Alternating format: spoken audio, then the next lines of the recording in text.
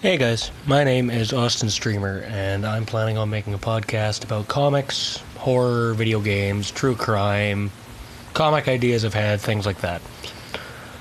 I hope this gets off somewhere, and I'm going to be horrible at it for probably about the first year, and if you stick with me through that, you're amazing.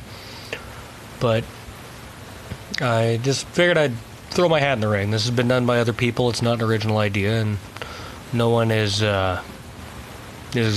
exactly clamoring to have this stuff happen, but I want to throw my own spin on it and see if I can go anywhere with it.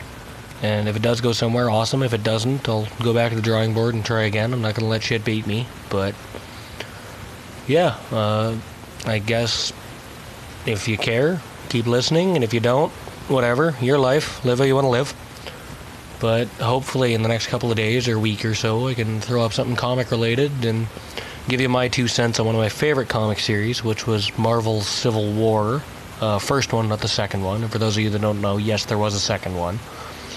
And I'll probably cover that at some point too, but I'll go into the depth and compare it to the movie, and we'll see where it goes and what went different, and hopefully I can educate some people and just share something I'm really passionate about. And thank you for listening to this, and I hope this goes somewhere in the future.